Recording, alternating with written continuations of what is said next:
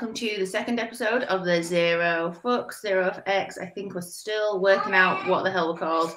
As usual, you will hear my child in the background on a regular basis, so apologies for that one. With us today, we have the lovely John Jackson, aka John J. Hacking. Thank you very much for joining us, John. Would you like to introduce yourself? Tell us a bit about who you are. Yeah, absolutely. Thanks for having me on. So I am a senior penetration tester for TrustWave, Spider Labs specifically, which is their security consulting pen test kind of department or division, you can say. And I am the founder of Sakura Samurai, hacking group, and we basically do legal hacking. I hope you said legal hacking there, not illegal. Legal, not illegal. I was like, wow, doxed himself already. Yeah, so I think really that's kind of how I know you from Twitter and seeing the stuff that you've been doing around Sakura Samurai. So I think that's probably what we're going to focus the conversation on today. So do you want to tell us a little bit about kind of how you started it? What was the reason behind you kind of creating a group and kind of who you've asked to be involved in it? Sure. So, you know, there's a lot of reasons that I created Sakura Samurai. One of the biggest reasons being that most of the hacking groups that are out there and are known, with limited exceptions, they kind of base themselves around hacktivism and illegal hacking. Obviously, we wanted to stay within the confines of the law so we don't end up in jail just trying to hack. But hacktivism is needed in its own sense, but that wasn't us. So I drew a lot of inspiration from Cult of the Dead Cow and Anonymous and kind of how they operated, and figured that I could probably make my own hacking group. I wanted to be in Cult of the Dead Cow at one point in time, but you know, they've got their own vetting process and the way they do things. And jokingly, I went on Twitter and I was like, I'm gonna start a hacking cult. You know, actually, even before that, I was like, I want to join a hacking cult. You know, so if you want me to be part of that, then message me or whatever. And then I was like, you know what, I'm just gonna start one, and I did. And I asked a few people to be involved that I was doing security research with, like Jackson Henry, Aubrey Cottle, aka Kurt Tanner, and Robert Willis, aka Regex, and those were my original kind of members. And this was co-founded between myself and someone named Nick Soller, aka Arctic, and he's retired now, but he was my co-founder, and we worked on some of the early hacks together, United Nations and that kind of thing. Excellent. That's so, like, yeah, it's really interesting. Like, I think it's cool. I think I saw your TikTok on Twitter, which is confusing, the other day, where you were saying that loads of people keep kind of asking you whether you can join your group and kind of how they can get involved with it. And you were saying to them, like, guys, just start your own group. It's not like an us versus them kind of thing. It's, you know, you can all do it. You know, that's part of the thing that makes it really difficult is people think that it's like some sort of attainable goal that they can shoot towards. And maybe it is. But I don't look at it that way. I look at it like everything kind of just flows naturally. You meet people, you research with them, you get to know them and you like them. And then you kind of vet them, see who they are, and bring them into the group if you want them. It's not like something where you sit down and do a job application type thing. It's not anonymous where you just start, you know, wearing a mask or start hacking under the name and doing it. It's neither of those things. It's very Cult of the Dead Cow like in how we vet our members. We keep our processes kind of segmented and separated from what the world knows, you know, because if people know how we vet people, then they're going to game it. And we don't want that. Yeah, that makes sense. So in terms of Sakura Samurai, what are the, I mean, I don't know if we can ask you like what you're working on, or if there's like, I don't know how it works. Like what can we ask you about it? Sure. I mean, it's very natural. And what I mean by that is sometimes the hacks come to us, and it's weird to say that, but it's like you'll stumble across something, especially when you've been hacking for a while, and you're like, oh, something seems wrong about this, right? And then you drop it into the group chat like, hey, take a look at what this application's doing, or take a look at what I found on this server while I was like logging into my bank, or what, you know, whatever the case may be.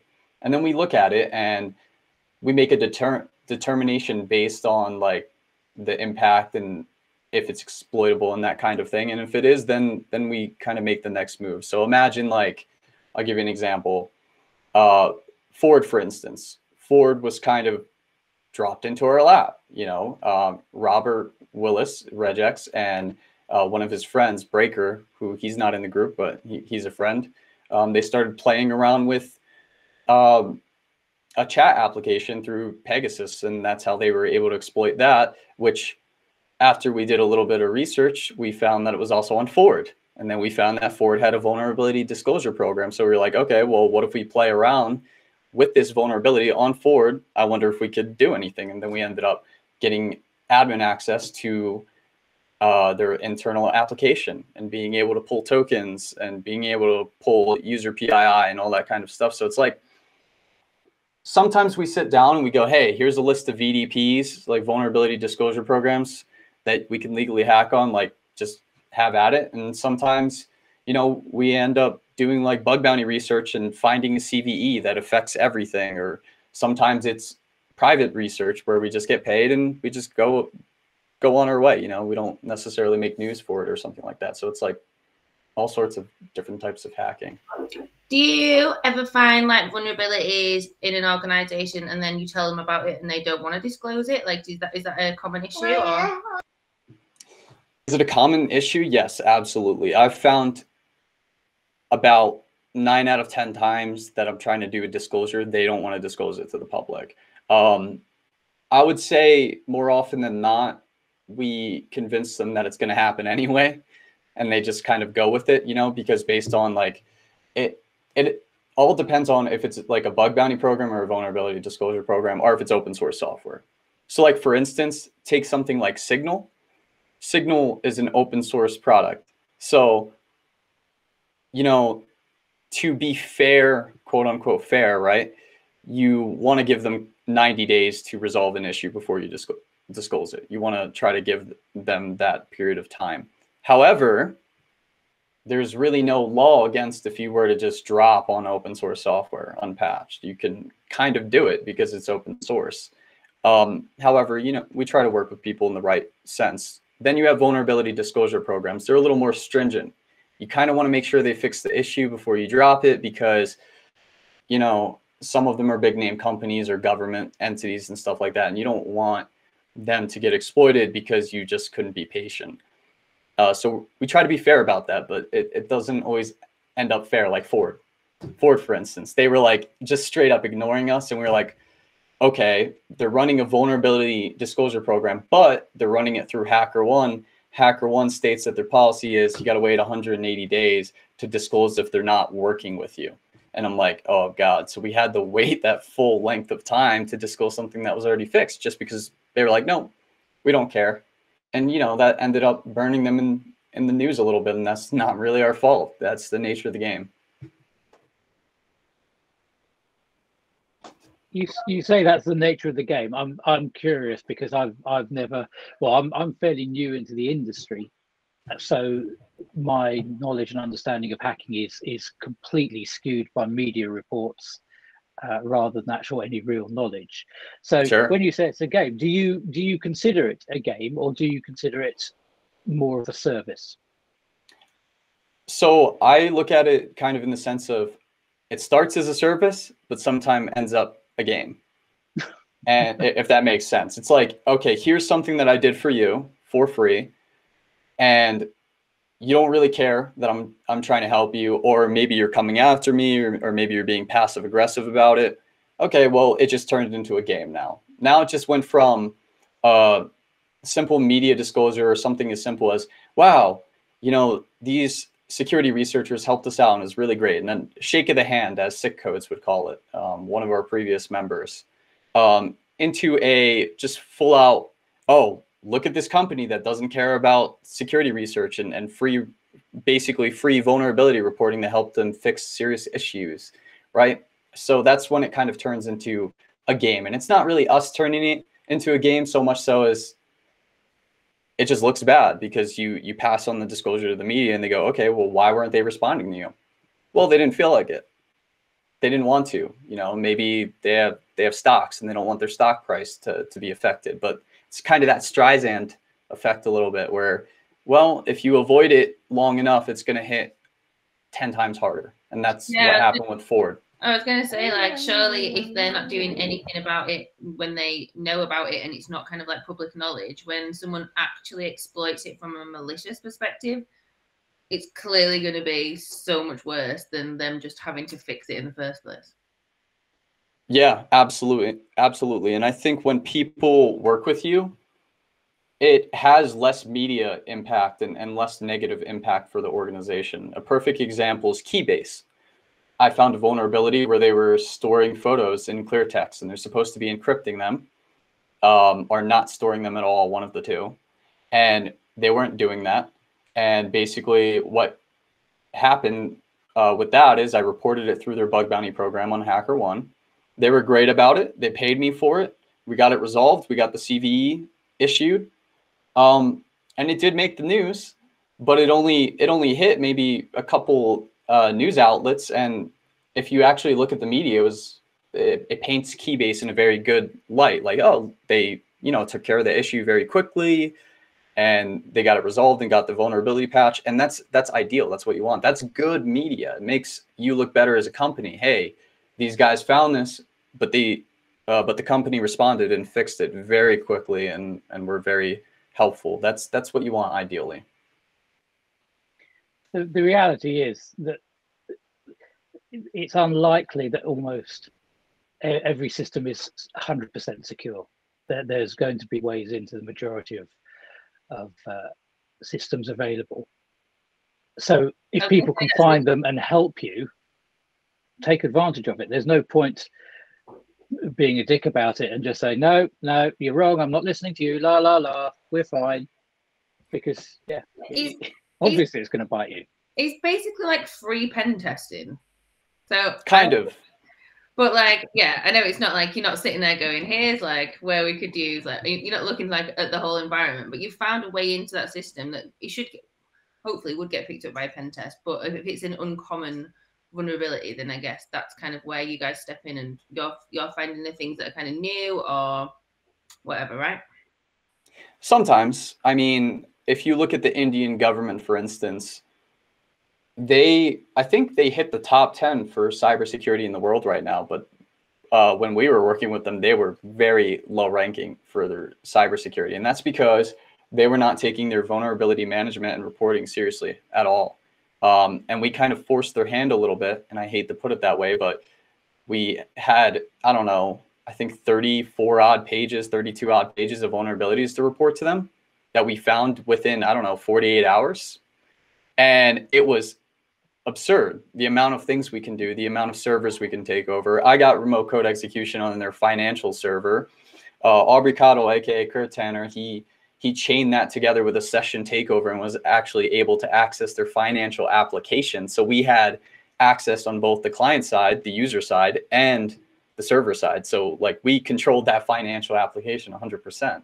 And that was just one of many, many things that we had found, like credentials to, you know, power grid type things. And like, it was bad. So yeah, it was a service. Like we went through the Pentagon to get help disclosing to them because we were like, shit, they're gonna haul us off in a fucking, like, they're gonna, I don't know, just bust our door down and just black bag us and just put us on a plane to India, like straight up. It was that bad, like the amount of stuff that we found.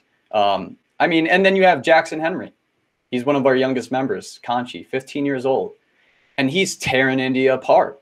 He's tearing them apart. He's finding PII for students and shit, like leaked on database backups, and he's just dumping it. And you're just like, holy shit, this is like, wow, this is bad. So you would think that they're doing pen tests, right? But you'll find that like government is super bad with that. And some of the enterprises are bad too, because pen testing to them is doing a vulnerability scan or hiring pen testers, but not fixing any of the issues.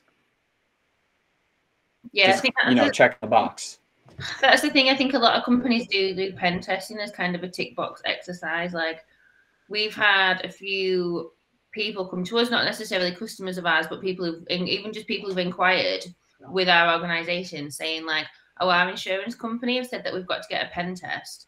So can we just do like whatever the minimum amount of pen testing is that gets me insured by this company? And you're like, why? Like, surely you want to do like the adequate amount of pen testing that makes you secure, because then you'll know where all the holes are. There's no point in me just scanning your external IPs. Like that's because that's basically all the insurance companies are asking for. Literally like a vulnerability scan on your external infrastructure. Like, and that's the other thing too, right? Like you bring up a really good point. Looking for holes though and patching are two separate things. You know, you'll have companies that buy the most advanced red team and pen test exercises, identify all the vulnerabilities and weaknesses, and do nothing to fix them. Come next quarter or semi-annually, whatever their specific requirement is for their industry, they'll go in and pen testers will run the same exact playbook and find the same vulnerabilities because they haven't fixed it from 6 months prior. And that's one of the issues. It's what's the point in paying for that, for the checkbox exercise, if you're not going to fix it, because you're wasting your money essentially. And then, you know, you get hit, someone drops ransomware, you know, GDPR violations and yada yada. It goes on and on until you rack up hundreds of thousands of dollars in fines. And you're like, you could have just assigned a few employees to patch these vulnerabilities, whether it be network side or on web application, mobile, whatever the case may be. Yeah, I think that's that's true.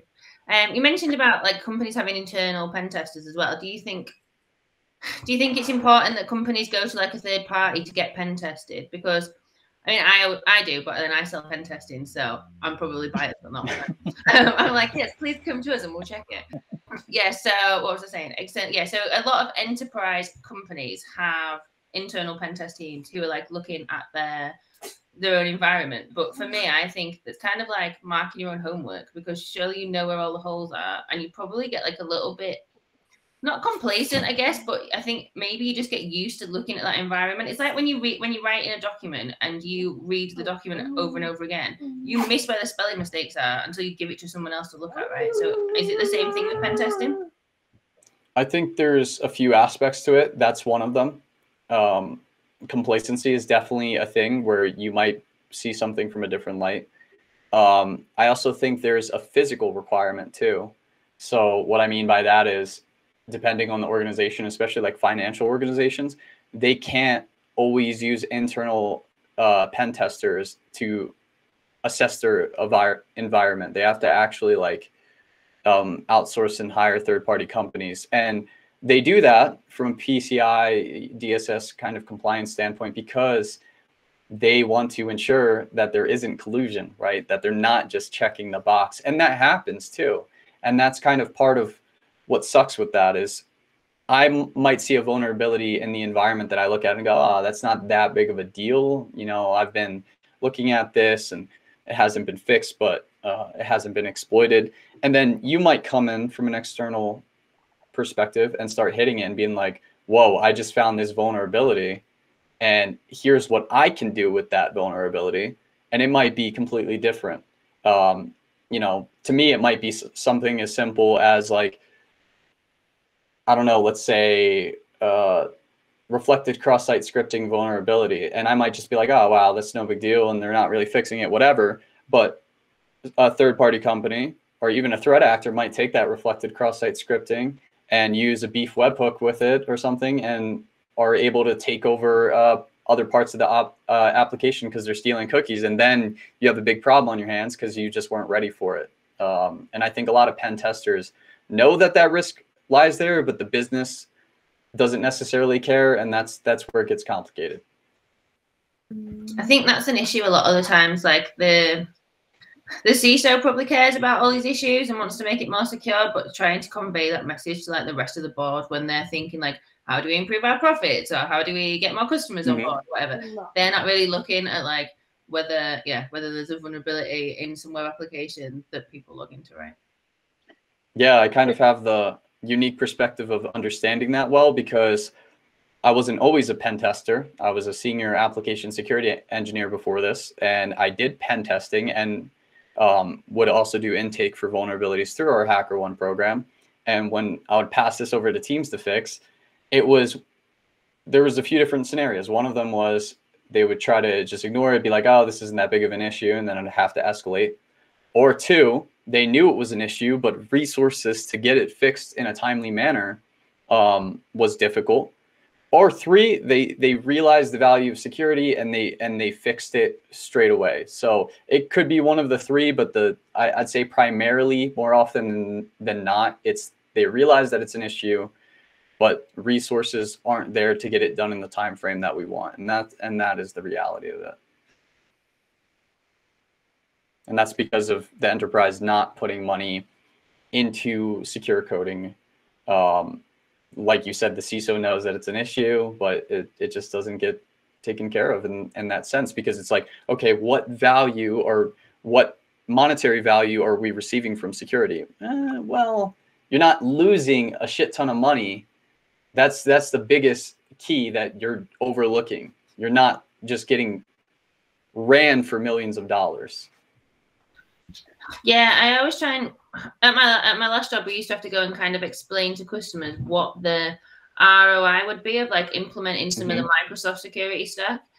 And a lot of the time I was like, but it's kind of an intangible benefit. Like you're technically saving millions because you're not going to have like all of these issues going on, because you've actually got something in place that like, say like something like Azure Information Protection, Defender for Identities, where it's kind of looking at your on-premise environment, and it's looking at whether if you're getting pen tested, it should light up like a Christmas tree.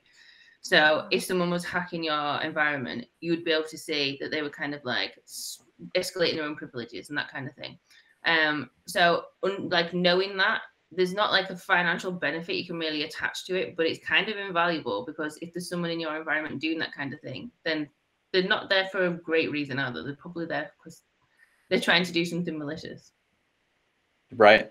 Yeah. So the enterprise space for pen testing is kind of cancer in its own sense. Hate to put it that way, but that's the truth there. And then when you want to move away from that and start talking about bug bounties and VDPs a little more, it has its own set of issues. I wrote a book called Corporate Cybersecurity: Identifying Risks in the Bug Bounty Program. It's being published through Wiley, I think in the December-ish timeframe. And I can tell you that one of the biggest problems with bug bounty programs, well, there's a lot of problems, but as a researcher or as a hacker, scope is always a problem, and understanding of impact, right? You're communicating with these programs and you're trying to say, hey, look what I can do with this vulnerability. And they're going, okay, well, I know that we have this rated as this, but this is a dev environment, or this is that environment, right? Like this is a, sandboxed environment or whatever. Like, it doesn't really matter if you can take over the server. And you'll see that. And it's like, well, remote code executions are critical. That's what you should pay me for, because that's the nature of the vulnerability. And the impact is it's not minimal, because just having a server or being able to take over a server that the company owns, you could do a lot with that. You can start launching spear phishing campaigns, setting up web apps under their name, doing all sorts of stuff beyond what they're seeing, right? So it doesn't matter if it's just one server and not connected to the entire environment. There's a lot of impact. And I think that bug bounty program managers, they don't understand that well at all. And VDP managers and don't understand like security researchers in general, especially like when you're talking about CVEs or the CVE space. Do you ever get to do like red teaming as well as kind of just general pen testing as well? So I'm kind of new to that. I just started a job as a senior pen tester for TrustWave.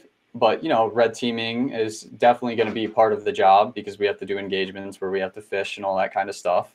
And yeah, I mean, phishing, as everyone knows, is a very good method to attack, because people are the weakest link.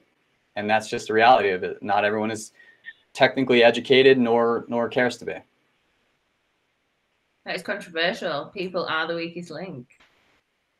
Is it? I don't think that's controversial. Well, I think it kind of, we always say that like you defend it, like you have the human firewall, right? So people are either going to be the strongest link or the weakest link.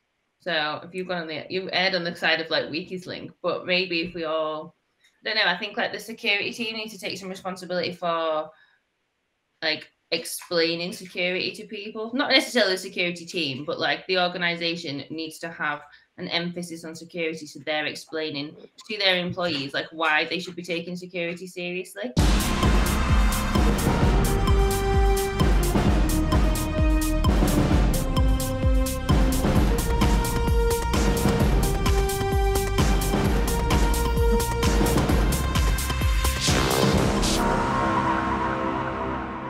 Love it. Here's the news. Our first story this evening is the saga of the fake Banksy NFT sold to a British collector via the artist's official website. The victim, a prominent collector known to us only as Pranksy, you literally couldn't write this shit, paid over $300,000 for the digital token, which has now been repaid back to him. Pranksy, if you're watching, our AzuraFX NFT is available next week at the bargain price of $50,000. We'll await your call.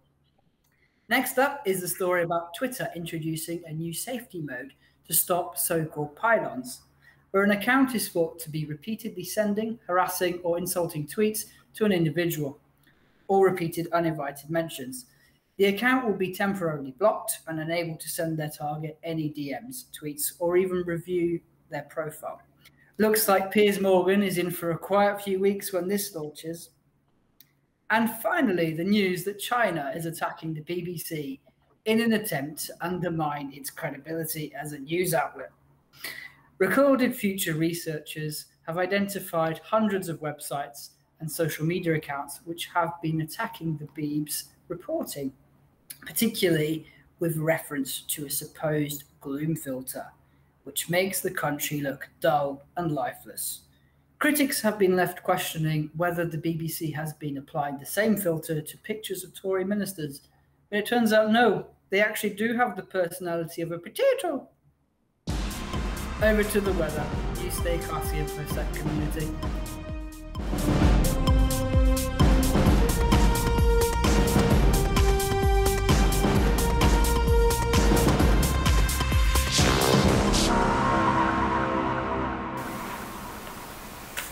Starting in the southwest, the run of unusually warm weather we've had is resulting in a growing area of high pressure around Exeter. Nothing to do with the weather, that's just on the roads. Historically, of course, this is mining country, so keep an eye out for adventurous types wearing head torches. Moving on up into the Midlands, we see thick cloud cover, no precipitation to speak of, just badly named products and poorly designed user interfaces. The picture changes as we move further east. Keep an eye out for sin flooding, especially in low-lying areas. More or less the same picture moving north, though obviously wetter, colder, and different accents. Don't expect too much change as we move into the weekend. Expect patches of sunshine and broken cloud with the occasional shower. Misty in the mornings and, of course, a high chance of ransomware. Thank you. Yeah, so I know a company where they actively encourage people to report if their personal accounts have been like hacked or if they've had breaches there, because it makes them think continuously about security. Like it's not just like a work thing they need to think about. It's like they should be thinking about it when they're not at work as well. And they've like gamified it all. So if they, I don't think they get points for like their accounts being hacked or whatever, but they've somehow gamified it. So it's like, so people are encouraged to kind of talk about it. And then, because if you're talking about it, you're thinking about it a lot more. Sure. So I think there's ways that organizations can kind of develop their culture to make people a stronger link. They're not necessarily, I mean, yeah, I guess they are the weakest link, but they're also, they shouldn't be. Something you said though, Amy, sort of raised my hackles a little bit, because you said you think security should be doing more to inform people, and I think that's unfair, because I think security has a specific task, and I don't necessarily feel that that task is informing and educating people. I think the job of informing and educating should be assigned to somebody who is good at that, who's trained in that. I don't think it's fair to necessarily assume that somebody who can create secure systems can also explain and describe secure systems.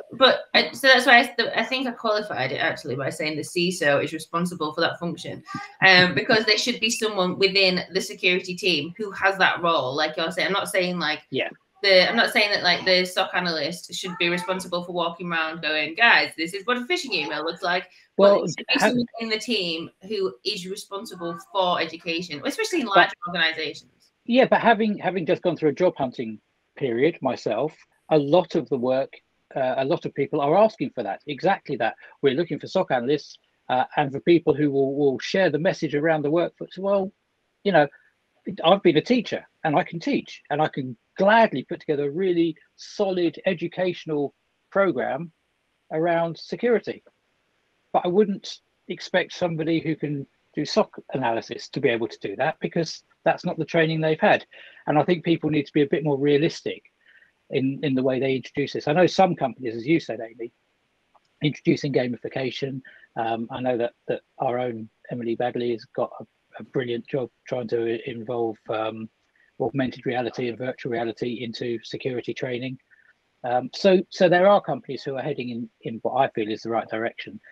But I think too often you see technical people being called on to explain things to non-technical people, and surprise, surprise, it doesn't always go as smoothly as people might like.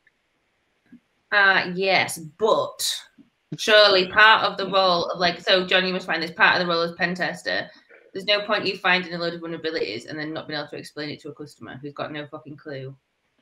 Indeed. From a technical perspective. So you do have to have some level of being able to communicate with non-technical users, right? Yeah, that's actually, I would argue, and this is my personal stance, every technical individual that works in this field and that wants to really get to a point of being like senior level in terms of just their technical role, be it blue team, red team, whatever, they have to learn how to translate their technical findings to non-technical people. And that includes training and awareness too. Because, for instance, if a red team does a red team engagement on a company or a client that hires them, and they find that they're able to get access to the environment because they crafted a phishing email and someone clicked the link, downloaded the PDF, executed the PDF or something like that, you're going to have to explain to that client why that worked. You have to, because you can't just say, oh, well, train your people better to not click links, because like you have to explain the kind of psychology to it in a sense, because they're paying you to do that. Now, when you talk internally, that is a little different. Yeah. When you're requiring security analysts to do security awareness training for the organization, it does detract from their technical mission, which is stopping attacks, right? You know, triaging malware, like all of that kind of stuff that is very important for a security analyst.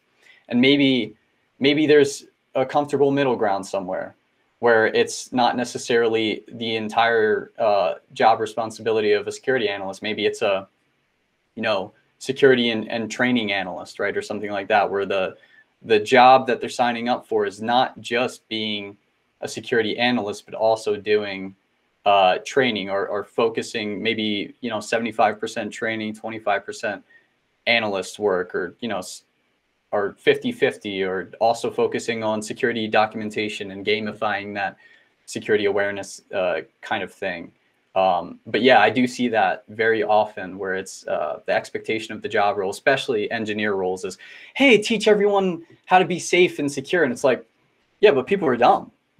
People are really stupid, and you want me to teach people how to be smart. But the truth is, even security individuals will click on phishing links and payloads, because crafting them is amazingly easy in this day and age, and it's easy to phish. And if you can make a realistic template, it's 8 o'clock in the morning, someone's tired, they haven't even had their coffee, they're going through all their emails, they see this, oh shit, I gotta relog back in, I got logged out, whatever.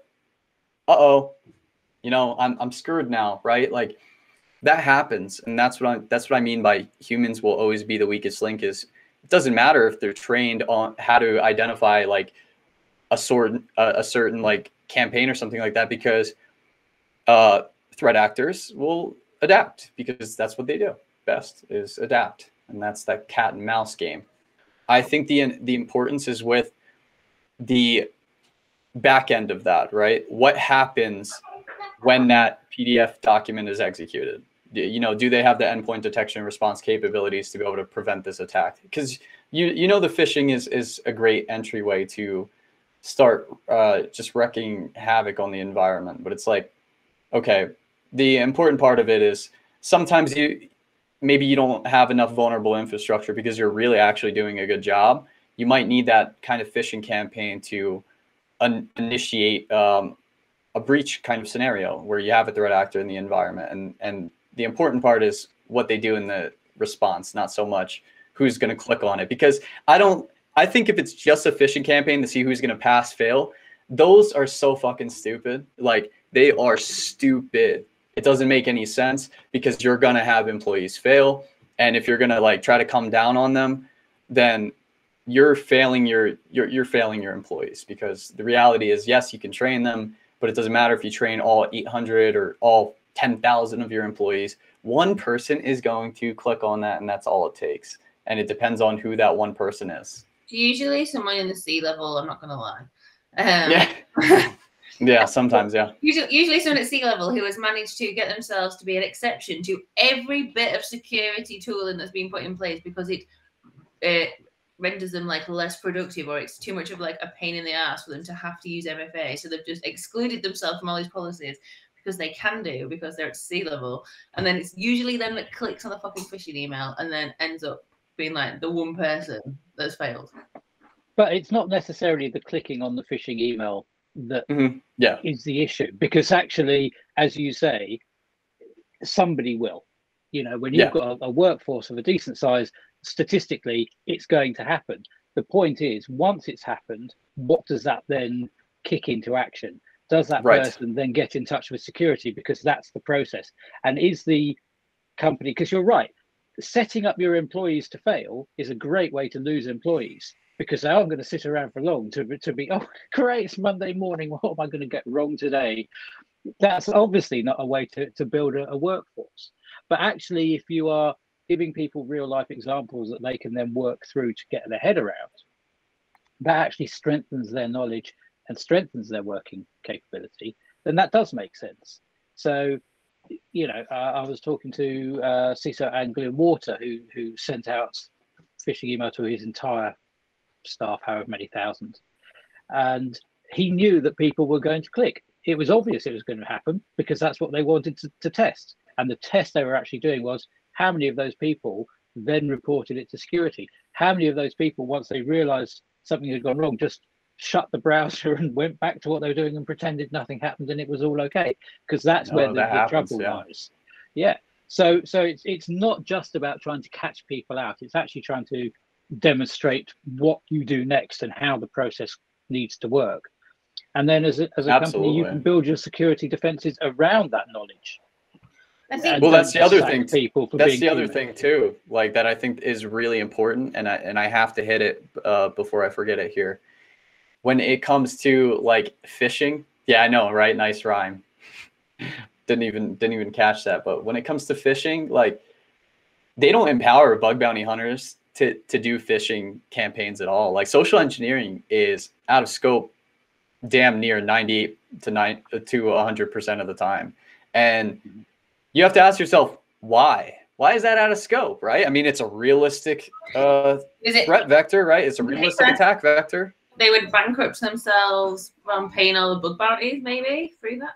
I think there's a few reasons. One is probably being disruptive, right? You got a bunch of security researchers consistently sending phishing emails to an organization's employees. And then you have the second aspect, which is, well, payouts for something like remote code execution or access to the environment are very, very high. They're the most critical, so they don't want to go broke either. They could tailor it. They could do specific social engineering type research invite only to security researchers. They could do that, but they choose not to for the most part, from what I've seen, which is very interesting to me, very peculiar. There's also, I think, a certain underlying fear of being accused of being unethical. That there's a feeling that if you pick on employees through social engineering, that's unethical, because you're catching people out, and why should people who are working so hard for you be attacked in this way? I'm not I'm not preaching on that side, but I'm just saying it is something, and companies are very fearful of it. They're very afraid of being attacked for being protective of their rights through what we've already said is the weakest link. We at my last place, we used to talk to companies about doing like phishing, what they call phishing tests, and we had loads of people come back to us and be like, "Oh, well, we couldn't do that because the staff would be really unhappy about it." And I'm kind of like, "Well, I'm sure they're really unhappy when like they get phished in real life." I'm sure they'll be really unhappy when all of their PII gets dumped from the DB, right? Like, yeah. What type of unhappy do you want? You want it now or later? Yeah, it's like, but it was like, yeah, like law firms and stuff. Like the lawyers will like litigate against us if we start. That's who it is. We're trying to track. Always the lawyers. We're trying to catch them out, and it's like, well, no. But then again, like this is what we're talking about, the phishing campaigns. If you're doing a phishing campaign to catch people out, then yeah, people are going to be pissed about it. But if you're doing a phishing campaign to educate people, then yeah, it's a different story. Maybe I've actually changed my view on phishing, like in general. Well, it's always the lawyers, and that's the problem. Oh yeah, lawyers and accountants between them make an awful lot of decisions that go against everything else in a business. Yeah, absolutely. And the other aspect too is, we talked a lot about phishing too, but what we didn't talk about is escalation. So for instance, if I get remote code execution on a server and I start using commands on the server to see what it's connected to, like if it's a Windows server, is it domain joined? And if it is, how many hosts can I see? And the same thing with Linux, right? Like, are there IP address routes that are mapped on this Linux server? And what is it connected to? And let's say one of these servers, whichever environment it is connected to a lot within the environment. Why, as a security researcher or a hacker, right? Let's just call it what it is. As a hacker, can I not drop a C2 agent or a C2 beacon from an external tool that has a lot of capacity, or even manually pivot to other hosts to show how insecure the environment is? And that's one of the things that falls very short in bug bounty programs. They will tell you no pivoting. Same thing with vulnerability disclosure programs. They'll tell you don't establish command line access, meaning if you get remote code execution and you can prove it, do not have a persistent reverse shell or a session with that server.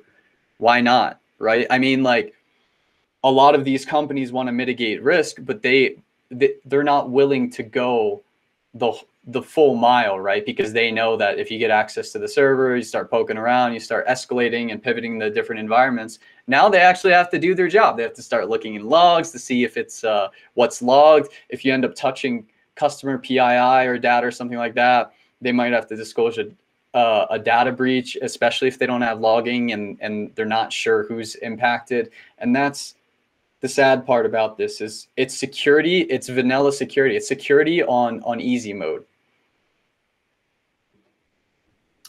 Yeah, I think. Do you think companies are quite brave when they advertise that they've got like a bug bounty program though? Because surely, like, if you've got one, then you've got to be fairly confident in your security. It's like when Tesla. It was a couple of years ago when Tesla brought out a new car, and they were like, "We'll give you $1 million if you can break into this car." And I was like, "Mate, even I'm gonna go try hacking. Like, how do I learn how to hack?" Are they brave? Absolutely. And that's one of the things that I talked about when I wrote my book, was you should always start with a private program. 100% of the time, you should start with a private program and start to expand your scope after you start to harden parts of the environment. Otherwise, you end up like John Deere. So if you look at SICKODE's research, where it was like SICKODE's and Wobbuffet and Dorker, myself, Rob, and everyone else that was involved in the John Deere research, we hacked the shit out of them. literally, like it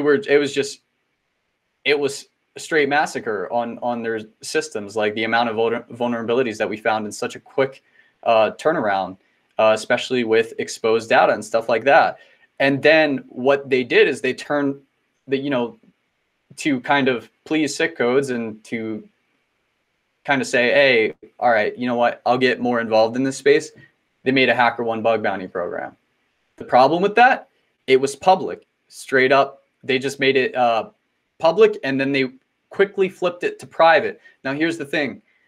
They were already getting publicly hacked, so everyone knew they were just pretty much, open. Oh, it was like open season at this point. And then when you do that, it's kind of like, all right, well, you have like a public kind of disclosure page now, but you have a private bug bounty program. Like, what's going on here? And no one really knew what was going on.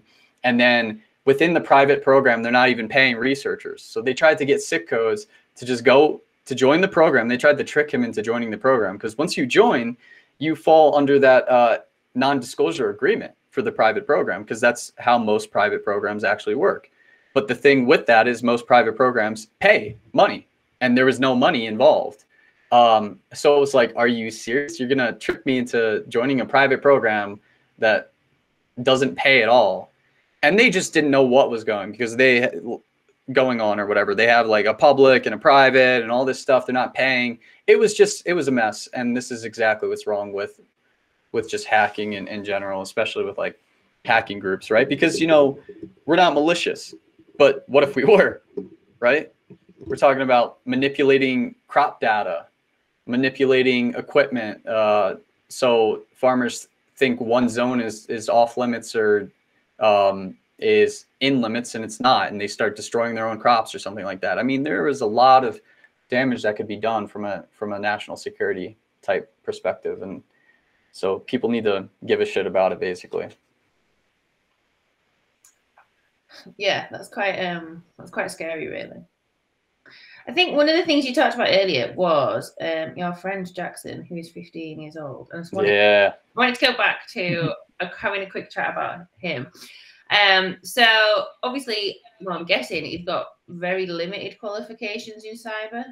I don't know if he's got any qualifications in cyber. Being 15, has he even got like actual qualifications yet if he's 15? I'm not sure if he has any certs. I don't remember. I know he was working on the OSCP, which is pretty hard to obtain. At the age of 15, that's mental. That's like, yeah. Well, he's really good. He does part-time work as a pen tester. So he's like really good.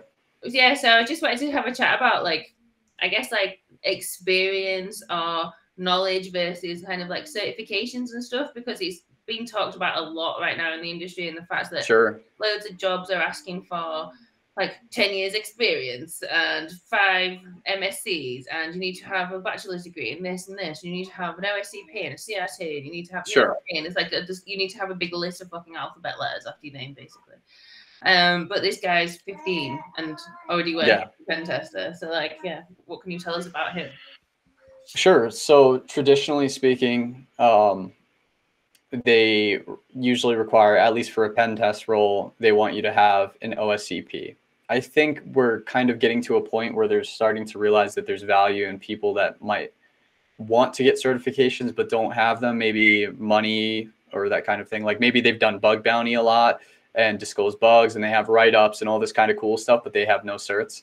And I think Jackson is a really good example of what it's like to have to just get owned by someone that has no, major like certifications. He's not a CISSP holder over here just trying to, be a red teamer. He doesn't have OSCP. He doesn't have a certified red teaming operator cert or anything like that, but he could hack organizations. And I think there's a few degrees of separation. So the top tier degree of separation is an actual college degree.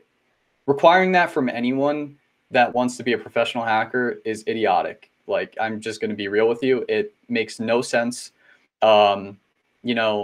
Most of the skills are not applicable. Sure. Okay, cool. You might take some computing classes and a basic ethical hacking class, whatever the case may be for that degree. Maybe it's a cybersecurity degree, but that's not going to help you be a raw and dirty hacker. And that's just the truth. like surely the industry's moving quickly enough now anyway that curriculums in universities can't keep up with kind of how fast vulnerabilities are moving, how fast technology is moving. Like we've got AI's coming out now, and there's like people are hacking into AI systems. They're not teaching that at university because no one they have to formulate a whole curriculum around it, and then the tutor has to understand it. And it's like people who are like, oh, like people hacking 5G. I know a guy that can hack 5G, but he's like the only guy I know that can do it. And then they have, yeah, exactly. So then they have the second degree of separation, which is the certifications. Now, certifications are a lot better because they're a lot more malleable and adaptable. Like the course material will change over time and start to adapt to new tooling and that kind of stuff, depending on who the organization is. So like if it's a written exam versus if it's a hands-on exam, I think we're starting to move away from the written exams finally, which makes way more sense because written exams do nothing. Like certified ethical hacking exam, I think you answer a bunch of multiple choice questions. That's what kind of joke is that? What kind of hack do you think you're going to pull off by answering multiple choice questions? Zero. Now, then you have the opposite side of the house, offensive security certified professional, where it's like you got 24 hours to hack in the five systems, 5 boxes. And one of them is a buffer overflow. You have to do a POC for a stack-based buffer overflow. And the other 4 vary in difficulty or whatever the case may be. And that's hard. It's a hard exam, you know, and even that is, we're getting to the point where just having an OSCP pen testing firms are like, oh, cool. Okay. But what have you done? Have you done any bug bounty? Do you have any CVEs? Have you made any tools? So it's like, they're looking for more and more hands-on work, but they also want a slew of certifications. So it's pretty hard. I struggled to get into offensive security. Yeah, I think one of the things that I always tell, like, so I head up a mentoring group. No, I head up a mentoring program of it's like 80 students, I think.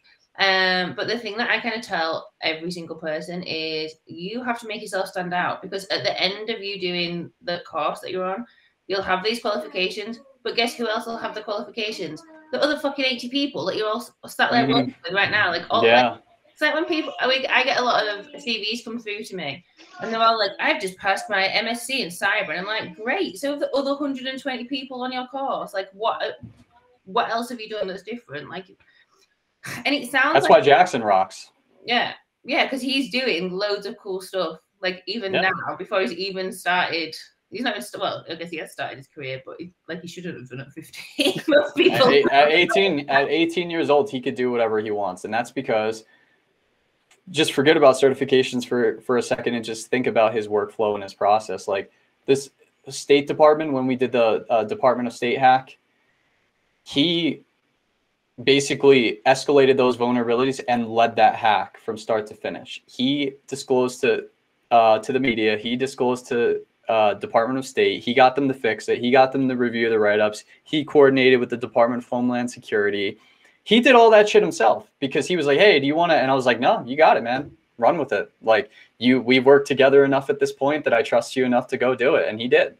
And he killed it. He did such an amazing job on that. And it's like, this kid is 15, right? So, you know, by the time he's 18, he's got a slew of CVEs, slew of breaches, media, all this stuff. What, you're going to ask him for an LSCP certifications? Are you daft? Someone will. I know. And that's the funny part is like, it's hilarious to me because it's still very straw in the hat. You know, 24 hours. Realistically, pen testers have much longer than 24 hours to hack into systems. They do.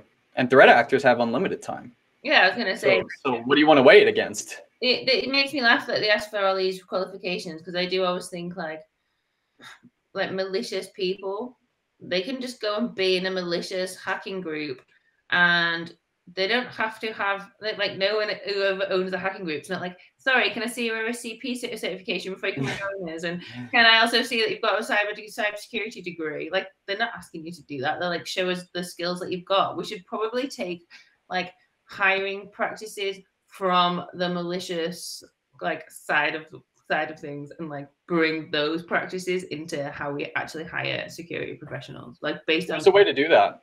There is a way to do that, and I think they can just do hands-on tests, spin up a lab environment. I've done I've applied for a company once where it was like they did a very brief kind of, you know, one-on-one and team interview where they just asked me some questions, and then they gave me a lab and a VPN connection, and they said hack it and write up a report, and that's what I did.